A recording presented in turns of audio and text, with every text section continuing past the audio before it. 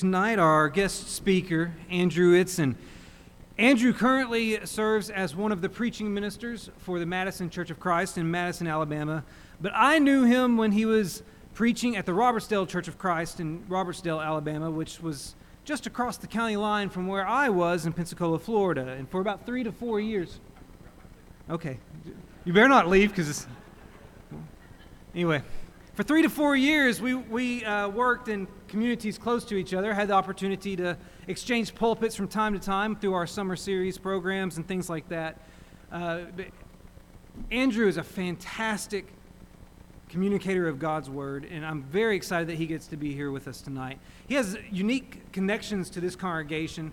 For instance, one of our own, Aubrey Strickland, served as an intern with the Madison congregation this past summer, and we also have some who are related to other ministers on staff at that congregation, and of course, that's the region that Ben grew up in, and there's just so many connections. I love that about the church, how there are so many small connections that you make and find through your experience with the church. Andrew is a graduate of Faulkner. He has a PhD from the University of the Cumberlands, and he has a wife, Lorianne, and 3 children, Cruz, Cameron, and Dawson. Unfortunately, they couldn't be here with us this weekend, but we are so happy to have Andrew here to share these messages from God's Word, and I'm going to turn it over to him. Thanks, man. It is so good to be here tonight. I have been looking forward to this weekend for a while. I was able to go to dinner with several of the ministers, and what was neat is in that conversation realizing there's so many people here that I know, and I was looking at that board that you have with all the families up there. There's a lot of folks that I recognize and I know, and it's good to be here tonight. And we absolutely loved having Aubrey with us, and he was such a blessing and an encouragement to our youth.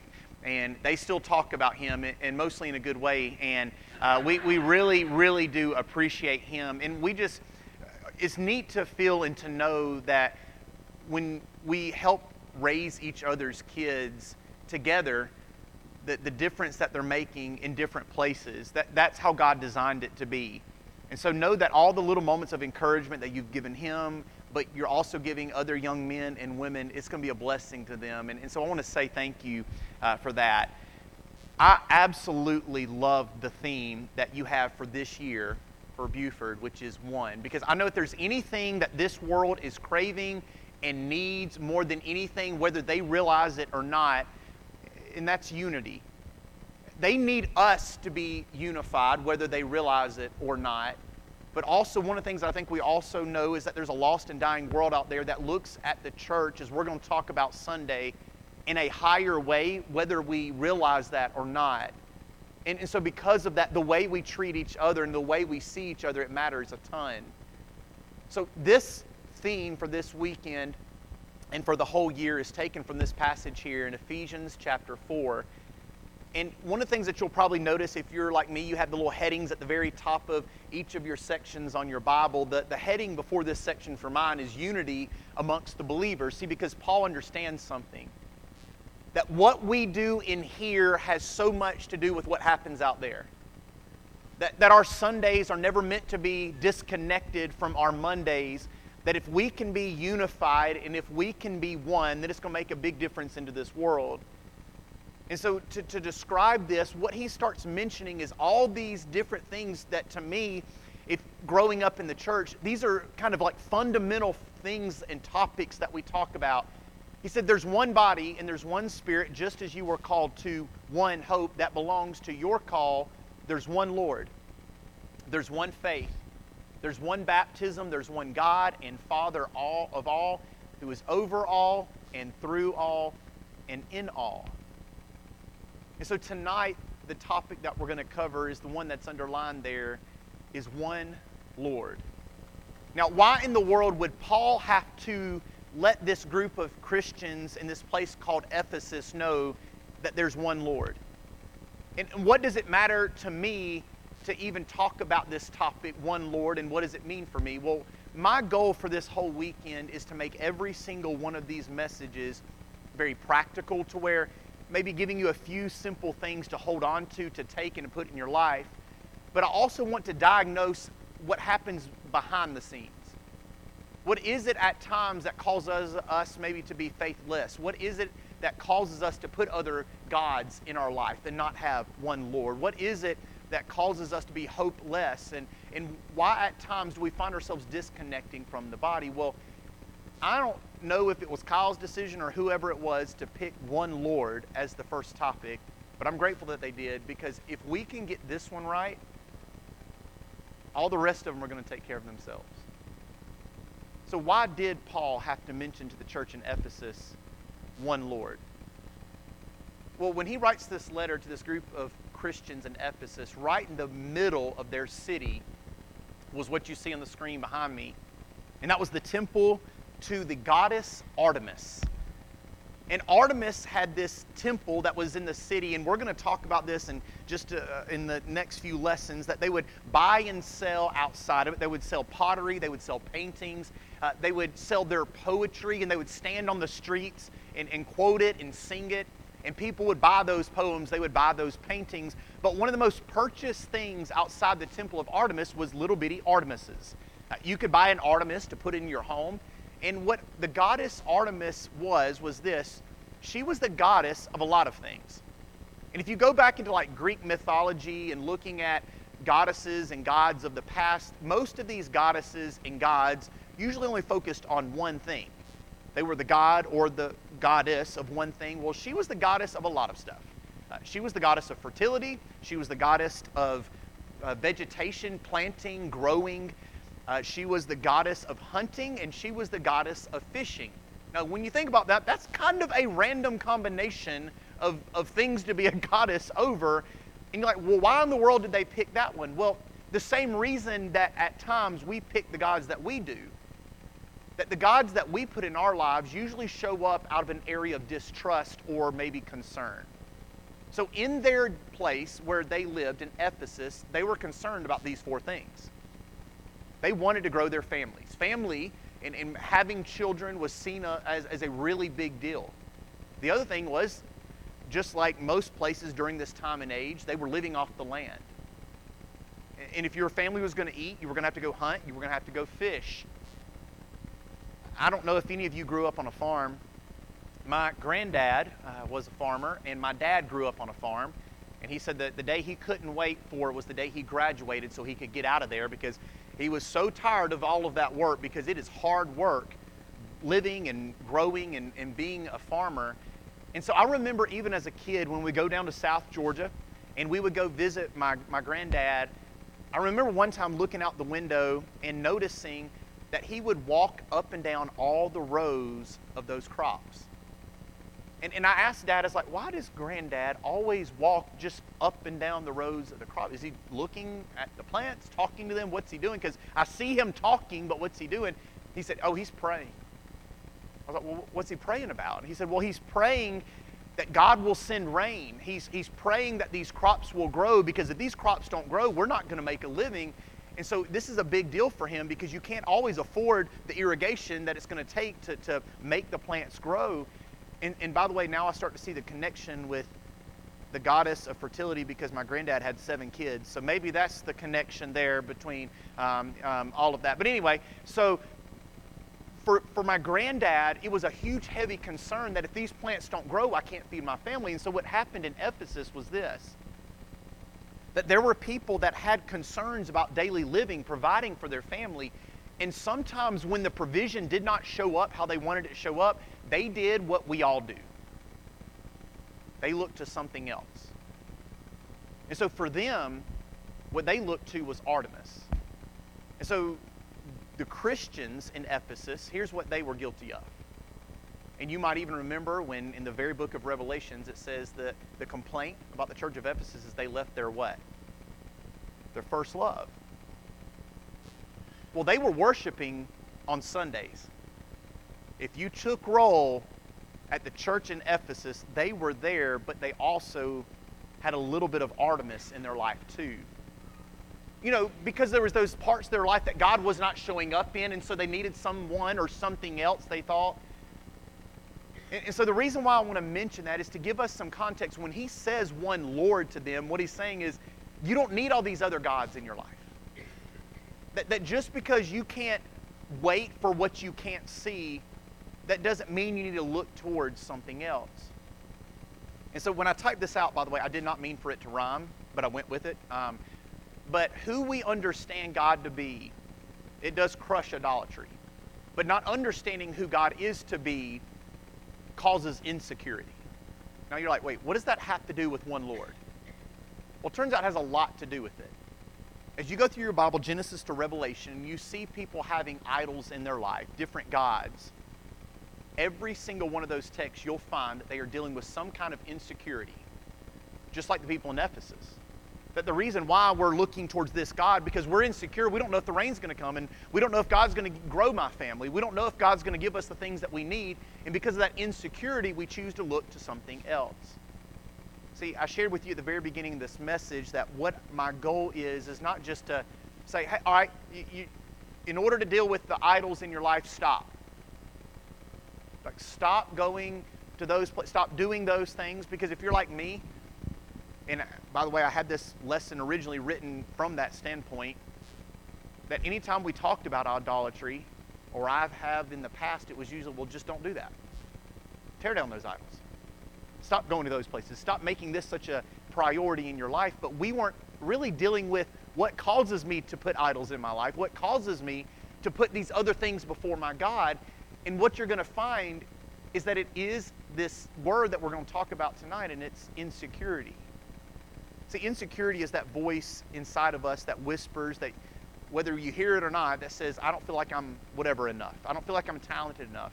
I don't feel like I know enough. I don't feel like I'm a good enough mom. I don't feel like I'm a good enough parent.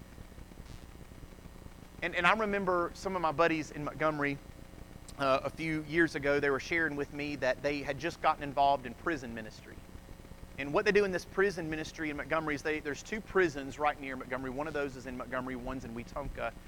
And what they do is they go and do worship services every single Sunday, but before the worship service, they sit around tables. And they sit around tables and they talk with these prisoners. And my buddy Joseph, one of the things that he was talking about, he said, I got to tell you, it was kind of interesting being in that position, talking to prisoners and trying to think of what to say. Because for me, I'm used to being like, hey, what your kids up to? Or what'd y'all do this weekend, And he's like, okay, what do I start with? What do I say? And he said, so the very first thing that I thought of is, so how long have you been in here? I was like, well, that was a great start, And so that's what he leads with. He's like, well, how long have you guys been in here? And he's like, well, I thought I could redeem myself with the follow-up question.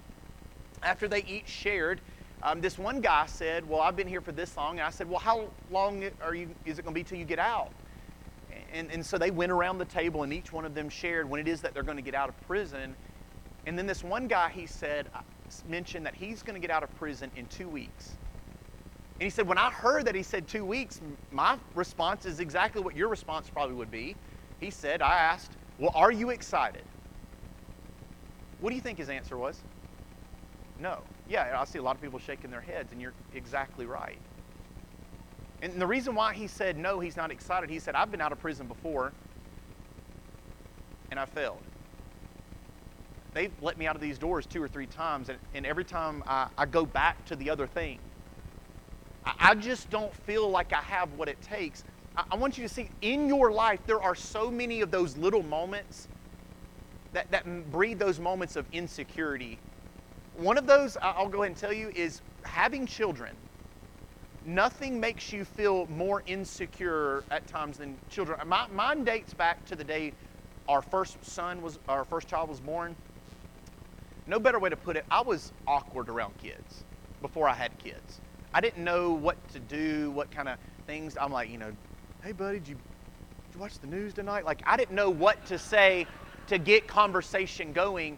And so then the very first diaper I changed was Cruz Itson's. That's it. And so he was born, and he came out, y'all. He was screaming so loud that you could see that little thing in the back of his throat dangling. And so the doctor takes him to that little station, is washing him off. And he cleans him off, and then he hands me this screaming child, and I was like, no, you take it. Like, who thinks it's a good idea for me to raise somebody, another human, when I have my own struggles? I will go ahead and tell you, at that moment, I felt incredibly insecure. Maybe for some of you, is that, like at work, when you see people by the water cooler and they're getting a drink, you just assume when they're talking about you? Or maybe for some of you, what it is something as simple as you send someone a text. And because of technology today, you can find out if they've read it or not. And so it says read. And you know they've read it, or they've seen that Facebook message and they didn't reply. And you even maybe got the bubbles, you know what I'm talking about? The boop, boop, boop, boop. And you're like, did they disappear? What happened? I've gotten nothing back. And so then you start thinking, well, was it something I said? Did I say something the other day? And there's all these little moments. I'll tell you another one, comparison. Like you get online and you look at other people's highlight reels and you compare them to your behind the scenes. And what you felt good about, all of a sudden you don't feel so secure about. I told Madison a few weeks ago that I remember when I took Lorianne out for our normal date, which is we like to go to an Italian restaurant or sushi. And after that, we go to Books A Million or Barnes & Noble and just walk around. We don't buy anything, but we just look. And that's a fun date for us. So then I go home and I get on social media, and the best man at my wedding has taken his wife to Tahiti, and they're eating lobster on a beach. And so all of a sudden, you know, I don't feel so good about the all-you-can-eat soup, salad, and breadsticks when I see something like that. And that comparison can kill the contentment that at one time I had. There's so many moments of insecurity, and here's why I point all of those out. Is what you choose to do next with that insecurity, if you're not careful, it can lead to idolatry. You can look to something else. You can look to someone. You can look to an event. You can look towards anything to fill the void that God was meant to fill. And so what I want to do tonight is look at an example of a group of people and a person that were very insecure. And when they didn't feel like God was enough, they did exactly what a lot of us do. But let's go back to that church in Ephesus. For them, when things weren't happening how they wanted, they turned to Artemis. And for us, well, we turned to a lot of things. We'll turn to status, to social media, relationships, sports, academics, jobs. These are all really good things, but sometimes we can make good things God things, and we take a blessing that God has given us and kind of pervert it and make it a lowercase g God. And so I want you to turn with me to Exodus chapter 3. And while you're turning there, I want to give a little bit of context to Exodus 3. When you open up to Exodus 3, what you're going to find is that Moses was a very, very insecure guy. But please understand it wasn't that way for most of Moses' life. In fact, what we know about Moses is he, of course, was put in that basket and he was floated down the river, and he was raised, yes, a little bit by a family member, but mainly in the Egyptian empire. And he was adopted into that family. And even though he was a Hebrew, he became also an Egyptian. And so growing up in the Egyptian household, he had the keys to the kingdom. He was elevated very high in command. And the job he had, that we can tell, was one that other people would have wanted. So he's got the job that everybody wanted. He could go where everybody wanted. He had all the meals. He had all the nice clothes. He had all the things. Then all of a sudden, he sees an Egyptian beating a Hebrew. He intervenes, beats them, buries them in the sand, and then he runs. Realizing he did something bad, he flees, and he goes to his father-in-law Jethro's pasture, and he's working. Now, do you think that's what he had planned for his life? No. Some people call what he's experiencing failure to launch, that he's not where he thought he would be at this point in his life. And so in the middle of his insecurity, notice how God calls him, but also how he handles Moses' insecurities. Look in verse 1. It says, Moses was keeping the flock of his father-in-law Jethro, the priest of Midian. And he led his flock to the west side of the wilderness and came to Horeb, the mountain of God. And the angel appeared to him in a flaming fire out of the midst of a bush.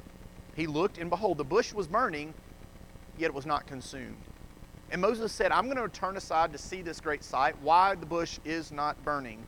When the Lord saw that he turned aside, God called to him and said, Moses, Moses. And he said, Here I am.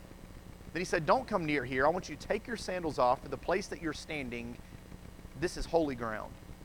And he said, I am the Lord God of the father of Abraham, Isaac, and Jacob. And Moses hid his face, and he was afraid to look at God. Then the Lord said to this, I love this, he said, I have seen the affliction of my people, those that are in Egypt, and I have heard their cry because of their taskmasters, and I know their sufferings. I love this because there's a lot of people in our lives that might see stuff,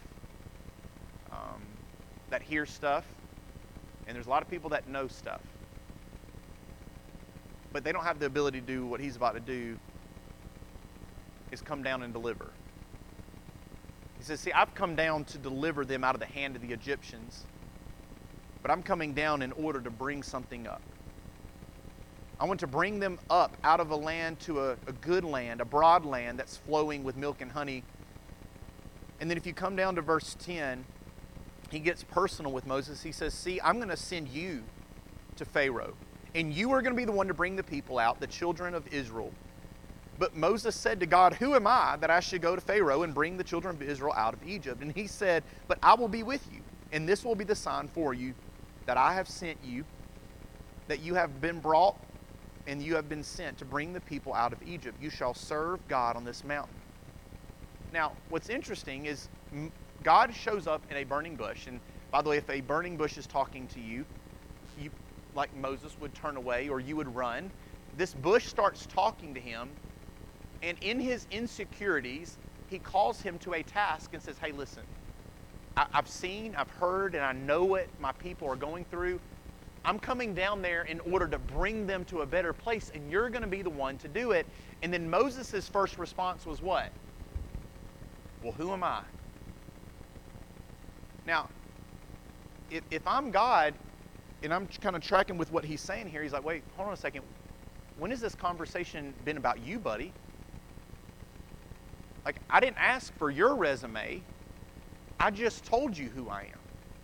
Like, you remember what I did for Abraham, right? When they laughed that I couldn't provide a child.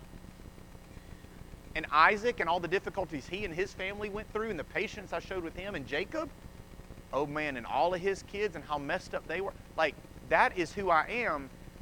It's interesting that Moses doesn't feel like he can do it because he's only focused on who? Himself. And God answers him in a very unique way. In fact, if you continue to read in the text, what I love about God in the middle of Moses' insecurities, he does not do what a lot of times people like to make God out to be. Like the Bible is about self-actualization, or the Bible's about me. Let me make it clear. The Bible is about God. And that's good news. And the reason why it's good news is he doesn't come to Moses and say, listen, buddy, you said, like, why me? Well, here's what I want you to do every morning and every day at noon and every night. I want you to look into the mirror and I want you to say, you are kind, you are smart, you're important. Like, I want you to pump yourself up and you to know that I see something special in you. That's not what he does. He doesn't at all focus on Moses' resume. He focuses on his resume. See, Moses has an issue that we've all had, and it's this, that when you've messed up, when you haven't been the mom that you want to be, when you haven't been the coworker you want to be, when you haven't been the child that you want to be, or maybe what has happened is you've heard what people have said about you, and you can hear something for so long that you start to believe those things. And what happens is that just like Moses, he was carrying around a lot of insecurities from previous failures, because in his mind, here's the labels he's hearing. I'm a murderer. I'm living with my father-in-law. And I don't have what it takes. And the danger of labels is that you can hear a label for so long that if you're not careful, not only will it define your past, but if you let it and don't process it correctly, it's going to determine your future too. And so that's why I love how God shifts the focus for him and says, no, this is not about you. This is not about what you can do, but this is what I can do through you. See, our confidence and our courage to be what God wants us to be is not coming from us trying to discover a better Andrew or something better about myself or even tapping into my potential, but it comes from seeing how big and powerful our God is. Y'all might remember from your days in school this name, Nicholas Copernicus. Does anybody remember that? Very interesting name, by the way. But he was the guy that everybody thought was nuts because he believed that the sun was the center of the universe. It's because for years, everybody thought what was? The earth. They thought the earth was the center of the universe. So they said, Nicholas, man, you've lost your mind. See, because do you not see what we see? Like, we're looking out right now, and we've gotten our telescopes out, and we can see things that go around us. We see the stars, and we see the moon, and where we're looking, buddy, everything revolves around us. And they thought he was crazy, but then the more they studied it, they realized this guy's not crazy. He knows exactly what he's talking about, because the earth is so small, it does not have the gravity to hold every single thing together, but the sun does. And the reason why I say that is where we stand in our lives, like at your home, in your job, doesn't it feel at times, and I think Satan wants us to feel this, like everything revolves around us? That if we were to get our proverbial, telescopes out, it's like, well, see them, this is about me, because why? We think about things in that way. But just like Moses, we have to get to a point where we eventually understand, just like the earth, we don't have the gravity to hold stuff together, but the sun does. And so that's why in the middle of his insecurity, he's trying to shift his focus. And we don't have time tonight to go through the text, but every single time Moses says, well, this is why I can't do it, he doesn't say, no, you can because of this. He says, no, here's what I want you to tell them. That if they have any questions whatsoever, tell them this, I am.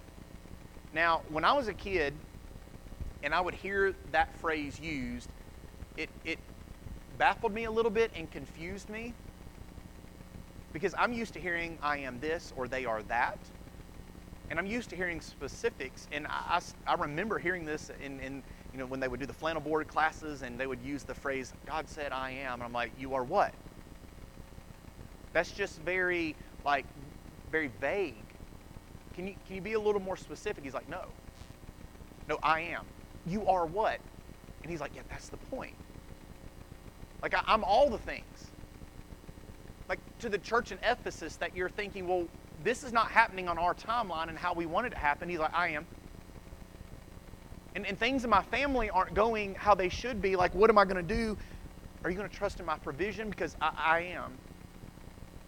And like, I'm going to the Temple of Artemis, and it's really easy to see all these things that are going to be easily, pulling me in this direction. What do? I'm present there. I am. He said, I am all of these things. See, the reason why I am is going to matter a lot for Moses to hear is that he's about to lead a group of people that he was raised near. See, in Egypt, similar to Ephesus, they had their own gods, but they had 10 of them.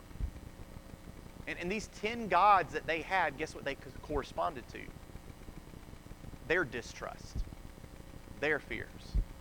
There was a God for all the things that the Egyptians needed, but by the way, we fast forward and we eventually find out that all those 10 plagues that God brought, of course, they answered every single one of those things that those gods were not. So when he says to him, I am, he's letting him know, okay, when you get into Pharaoh's courts, or when you go to God's people and they start to have questions, just tell them, Yahweh, the I am, has sent you. Now, Yahweh is written sometimes like this, 4 letters. Sometimes it's written with 6. You'll sometimes see an A or an E added, and the reason why the A and the E are added is A represents Adonai, which is Lord, and E represents Elohim, which is God. It's us in our best attempt to describe him. He's just saying, I'm trying to put it down in your terms so they will get something out of this. The best I've got is Yahweh. So tell them that God, Lord, has sent. So anytime they have questions, to remember that. Now, some of you might have heard this before, that Yahweh is one of the most difficult words to say. Because technically in Hebrew, the Y and the H and the W and the H are not really words, they're sounds. In a lot of Hebrews, the way they take these sounds is Yah was the sound of inhaling, and exhaling was the YH. And so when he says, I am Yahweh, they're thinking, oh, so you're everything I breathe in and you're everything that I breathe out? And isn't that interesting? Because in Ephesians chapter 4, when he says there's one God, there's one Father, there's one body, there's one Spirit, there's one hope, there's one faith, he says this. Here's what he tells us about God. He's in all, he's through all, and he's over all. So when you're going to school and you breathe in as you walk in and you're not certain how people might treat you, he's saying, I'm in that. And when you're about to answer a big phone call from work, or you're about to have a hard conversation with your child and you're inhaling and you're exhaling, he's saying, I am in all of that. He's in all, he's through all, he's a God over all. He's trying to let a group of people, just like the people in Ephesus and just like us today, I'm in every single moment. I'm present if you see me. My provision is there if you look. But you just have to understand that the world doesn't revolve around you. It revolves around me. So what God does is he begins to tell Moses several things. He's like, well, okay, here's what, you're just going to use what's in your hand. The staff, yeah, you're going to use that, and I'm going to make everything happen. See, what he's doing with Moses is to help him deal with his insecurities. He's shifting the focus from the insecurity of me, the sendee, to the sendor, God. See, there's, I don't know what just happened. That was not your fault, user error right here. Let's see, I'll just go back. All right. Right after the children of Israel get delivered from Egypt, in one of the most memorable moments in all of Scripture, God meets Moses at the top of Mount Sinai. And at the top of Mount Sinai, he receives the 10 Commandments, and would you know it, the first 3 have to do with what? Gods. Idolatry. Well, it's partly because God is God, and he knows the moment that Moses is about to come down this mountain, guess what they're doing? They're worshiping a cow. But also, he knows what he knows about us, is that it's very easy for us to worship the right God sometimes the wrong way, but it's also very easy sometimes to make God into what we want him to be, and that can be dangerous. See, for me growing up, I would read those first 2, you shall have no other gods before me, and you shall make no graven images, and I was like, is that a repeat? Those sound very similar. Then you get to the third one, you shall not take the name of the Lord your God in vain. What's the difference between the first and the second one? Well, the first one is broken when we worship the wrong God.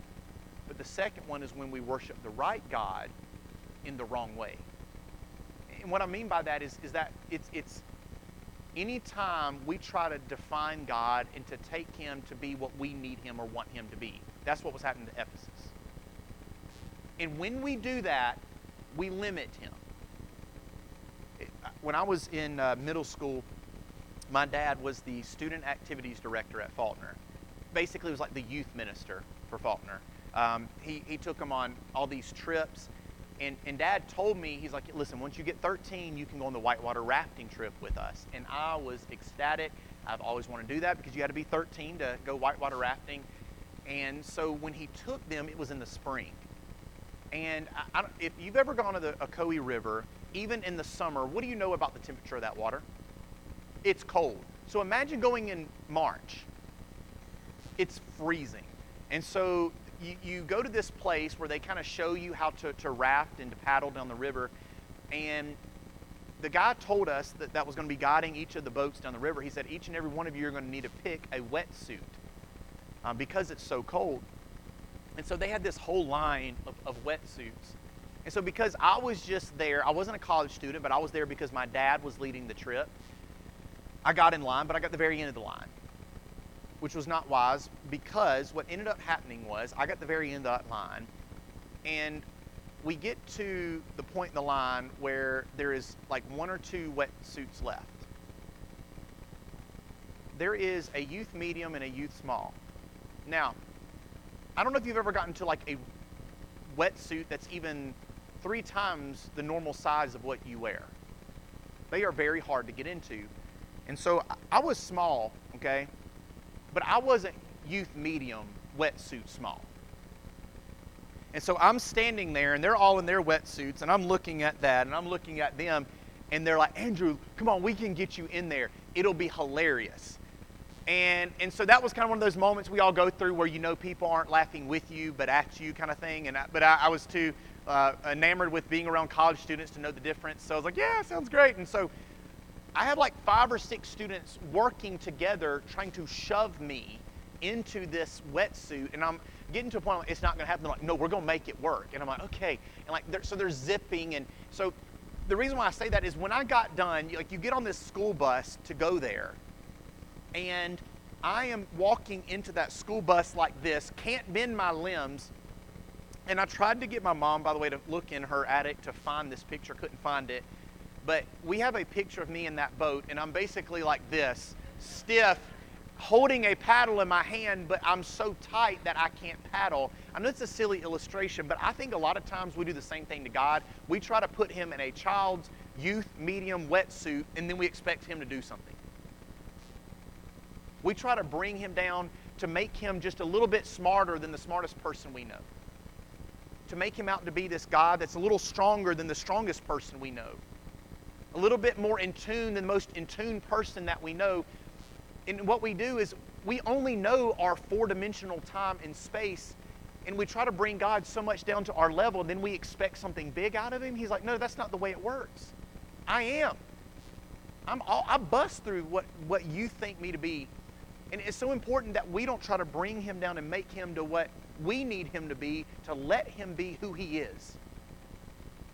And that's why that 3rd commandment, in a way, it kind of helps define the rest of them, which is to not take the Lord's name in vain. Now, I used to only think that meant, like if you stub your toe saying God's name or using it very flippantly, and it does include that, but the way it's actually originally written is don't take. So it's not say, but take. How do you take God? So he's actually saying to Moses that if you take me to be small, then you've taken me in vain. That if you don't take me to be able to do something in Egypt, then you've taken me in vain.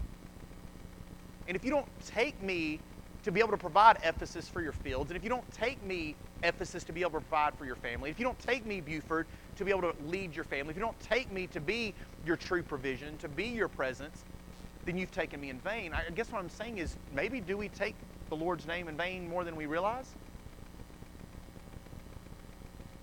And so he's saying, no, I'm going to be all that I need to be. So here's what happens. God gives these commandments. And then we get to Exodus 32, and we're going to get there through this real quickly. Kyle asked me how long I preached. I said 30 minutes, so I started out with a lie. So I'm sorry, Kyle. All right. So he has just received the 10 Commandments. In chapter 32, it says this: when the people saw that Moses delayed. Does that sound familiar to the people maybe in Ephesus? Where's our rain? Where's my family? When the people saw that he wasn't there, he hadn't come down yet from the mountain, the people gathered for themselves together to Aaron and said, hey, make us gods who will go before us. As for Moses, the man who brought us out of the land of Egypt, we do not know what has become of him. So we go through verses 2 through 5. Aaron takes the jewelry that they have just gotten that God gave them from Egypt, and they melt it down and make it into a god. But notice what they say. That sounds just like Ephesus. It sounds just like us. When Aaron saw this, he built an altar before it, and Aaron made a proclamation. Well, tomorrow we're going to still feast to the Lord. There's not much difference between Exodus and Ephesus, is there? But we're still going to worship God tomorrow. But today is to this God. In verse 7, God gives Moses a little tap on the shoulder and says, you better go down there. Why do I need to go down there? Well, you'll see. And you know what's really interesting? In verse 7, Moses does what my wife does when I come home and the kids have been acting bad. Go down for your people. Now, these are God's people. And so anytime somebody says, it's like I said, my wife, there's been times I've come home, she's like, you will not believe what your children did. I'm like, wait, I'm not mistaken. You were there when they were born, you know? But like, he does the your people thing, so you know they're in trouble. He said, look what your people have done. Moses' anger was so bad, it goes on to say in verse 19, he threw down the tablets. He took the calf, burned it, made it into powder, and made the people drink it. And then look at Aaron giving the worst excuse, I think, in all of Scripture. He says, well, you know the people. You know how they are. Their eyes are set on evil. And then verse 24, he says, again, this is the worst excuse part. I just threw it in the fire and out came a calf. Like really, like you just, like that's how quickly that happened. The reason why I want to point that out is I want us to see the danger of what we choose to do next with those insecurities is so incredibly important. Because just like I shared at the very beginning, what you choose to do next with that insecurity that's in your life, it can lead to idolatry. So for them, it's just like us. Counterfeit gods, they do three things. Number one, they correspond to our fears. And they grow out of an area where we don't trust God.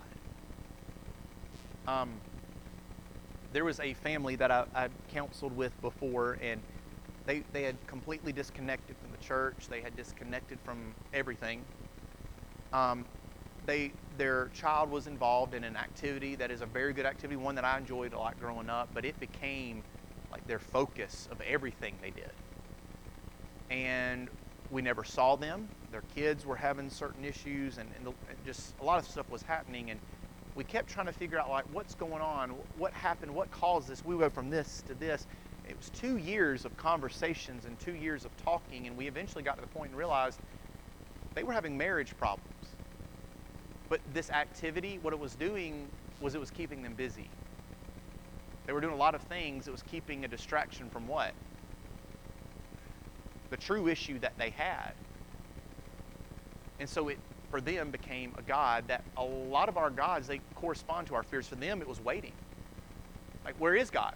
Where is Moses? We don't have any, but we got to create something because God isn't showing up how we want him to. So we have to identify, where is it that maybe we're lacking trust? What is it really that we fear? Because sometimes it's not really about the God, but it's about the insecurity behind the God. The other thing counterfeit gods do is they corrupt you spiritually. I can't get into it, not in this audience. But when Moses goes down off that mountain and sees what the people are doing, it's gross. They are participating in a lot of sin when he comes down that mountain. That's what false gods do to you. They corrupt you. Let me tell you what they also do. They make you sick. Did you read what it said? He took that god, put it down into powder, and made them what? To drink it. That's exactly what a false god will do. But also they'll disappoint you in a big way.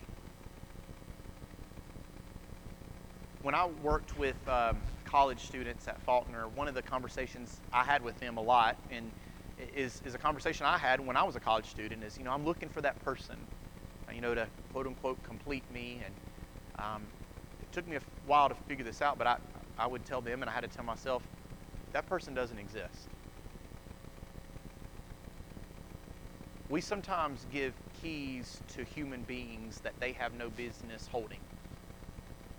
And when they do not come through because they're not God, we demonize them. Isn't that interesting that we oftentimes, whatever it is that we idolize, we eventually demonize because it never comes through. It's not God.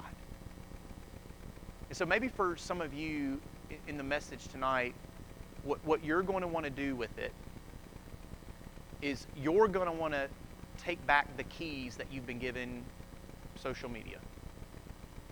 You're going to want to start taking the keys that you've been given relationships and give those back to God. Or maybe it's sports, maybe it's your job, maybe it's an academic. I don't know what it is. And so how do we enjoy the things that God has given us without worshiping it? Well, I think we've got to be up front. Be up front about that temptation and the trial. And by the way, Sunday morning we're going to talk about the difference between the temptation and the trial. Number two is to understand that God put idolatry off limits because it hurts people. And even if you look at your family and maybe look at some of the issues you might be having, I heard this statement growing up, and it is so true. Hurt people do what? Hurt people. Hurt people hurt people. That's why God puts it off limits, because it's not just hurting you, but it's hurting other people. But also invite the Lord to be a part of the things that you enjoy. So for Ephesus, it was Artemis. For us, it might be status, it might be social media, it might be relationships, sports, academics, a job. I don't know what it is, but maybe for you tonight that you have been putting something in the place that God is supposed to be. Identify that insecurity. And like I said, what you choose to do next, where you choose to run, what you tend to focus on next, is what's going to lead you into that idolatry. There's one Lord. He's in all, He's through all, and He's above all. And if you need prayers tonight to put God in the place that He needs to be, or maybe you've never made that decision to put on Christ in baptism, I pray that you'll do that tonight.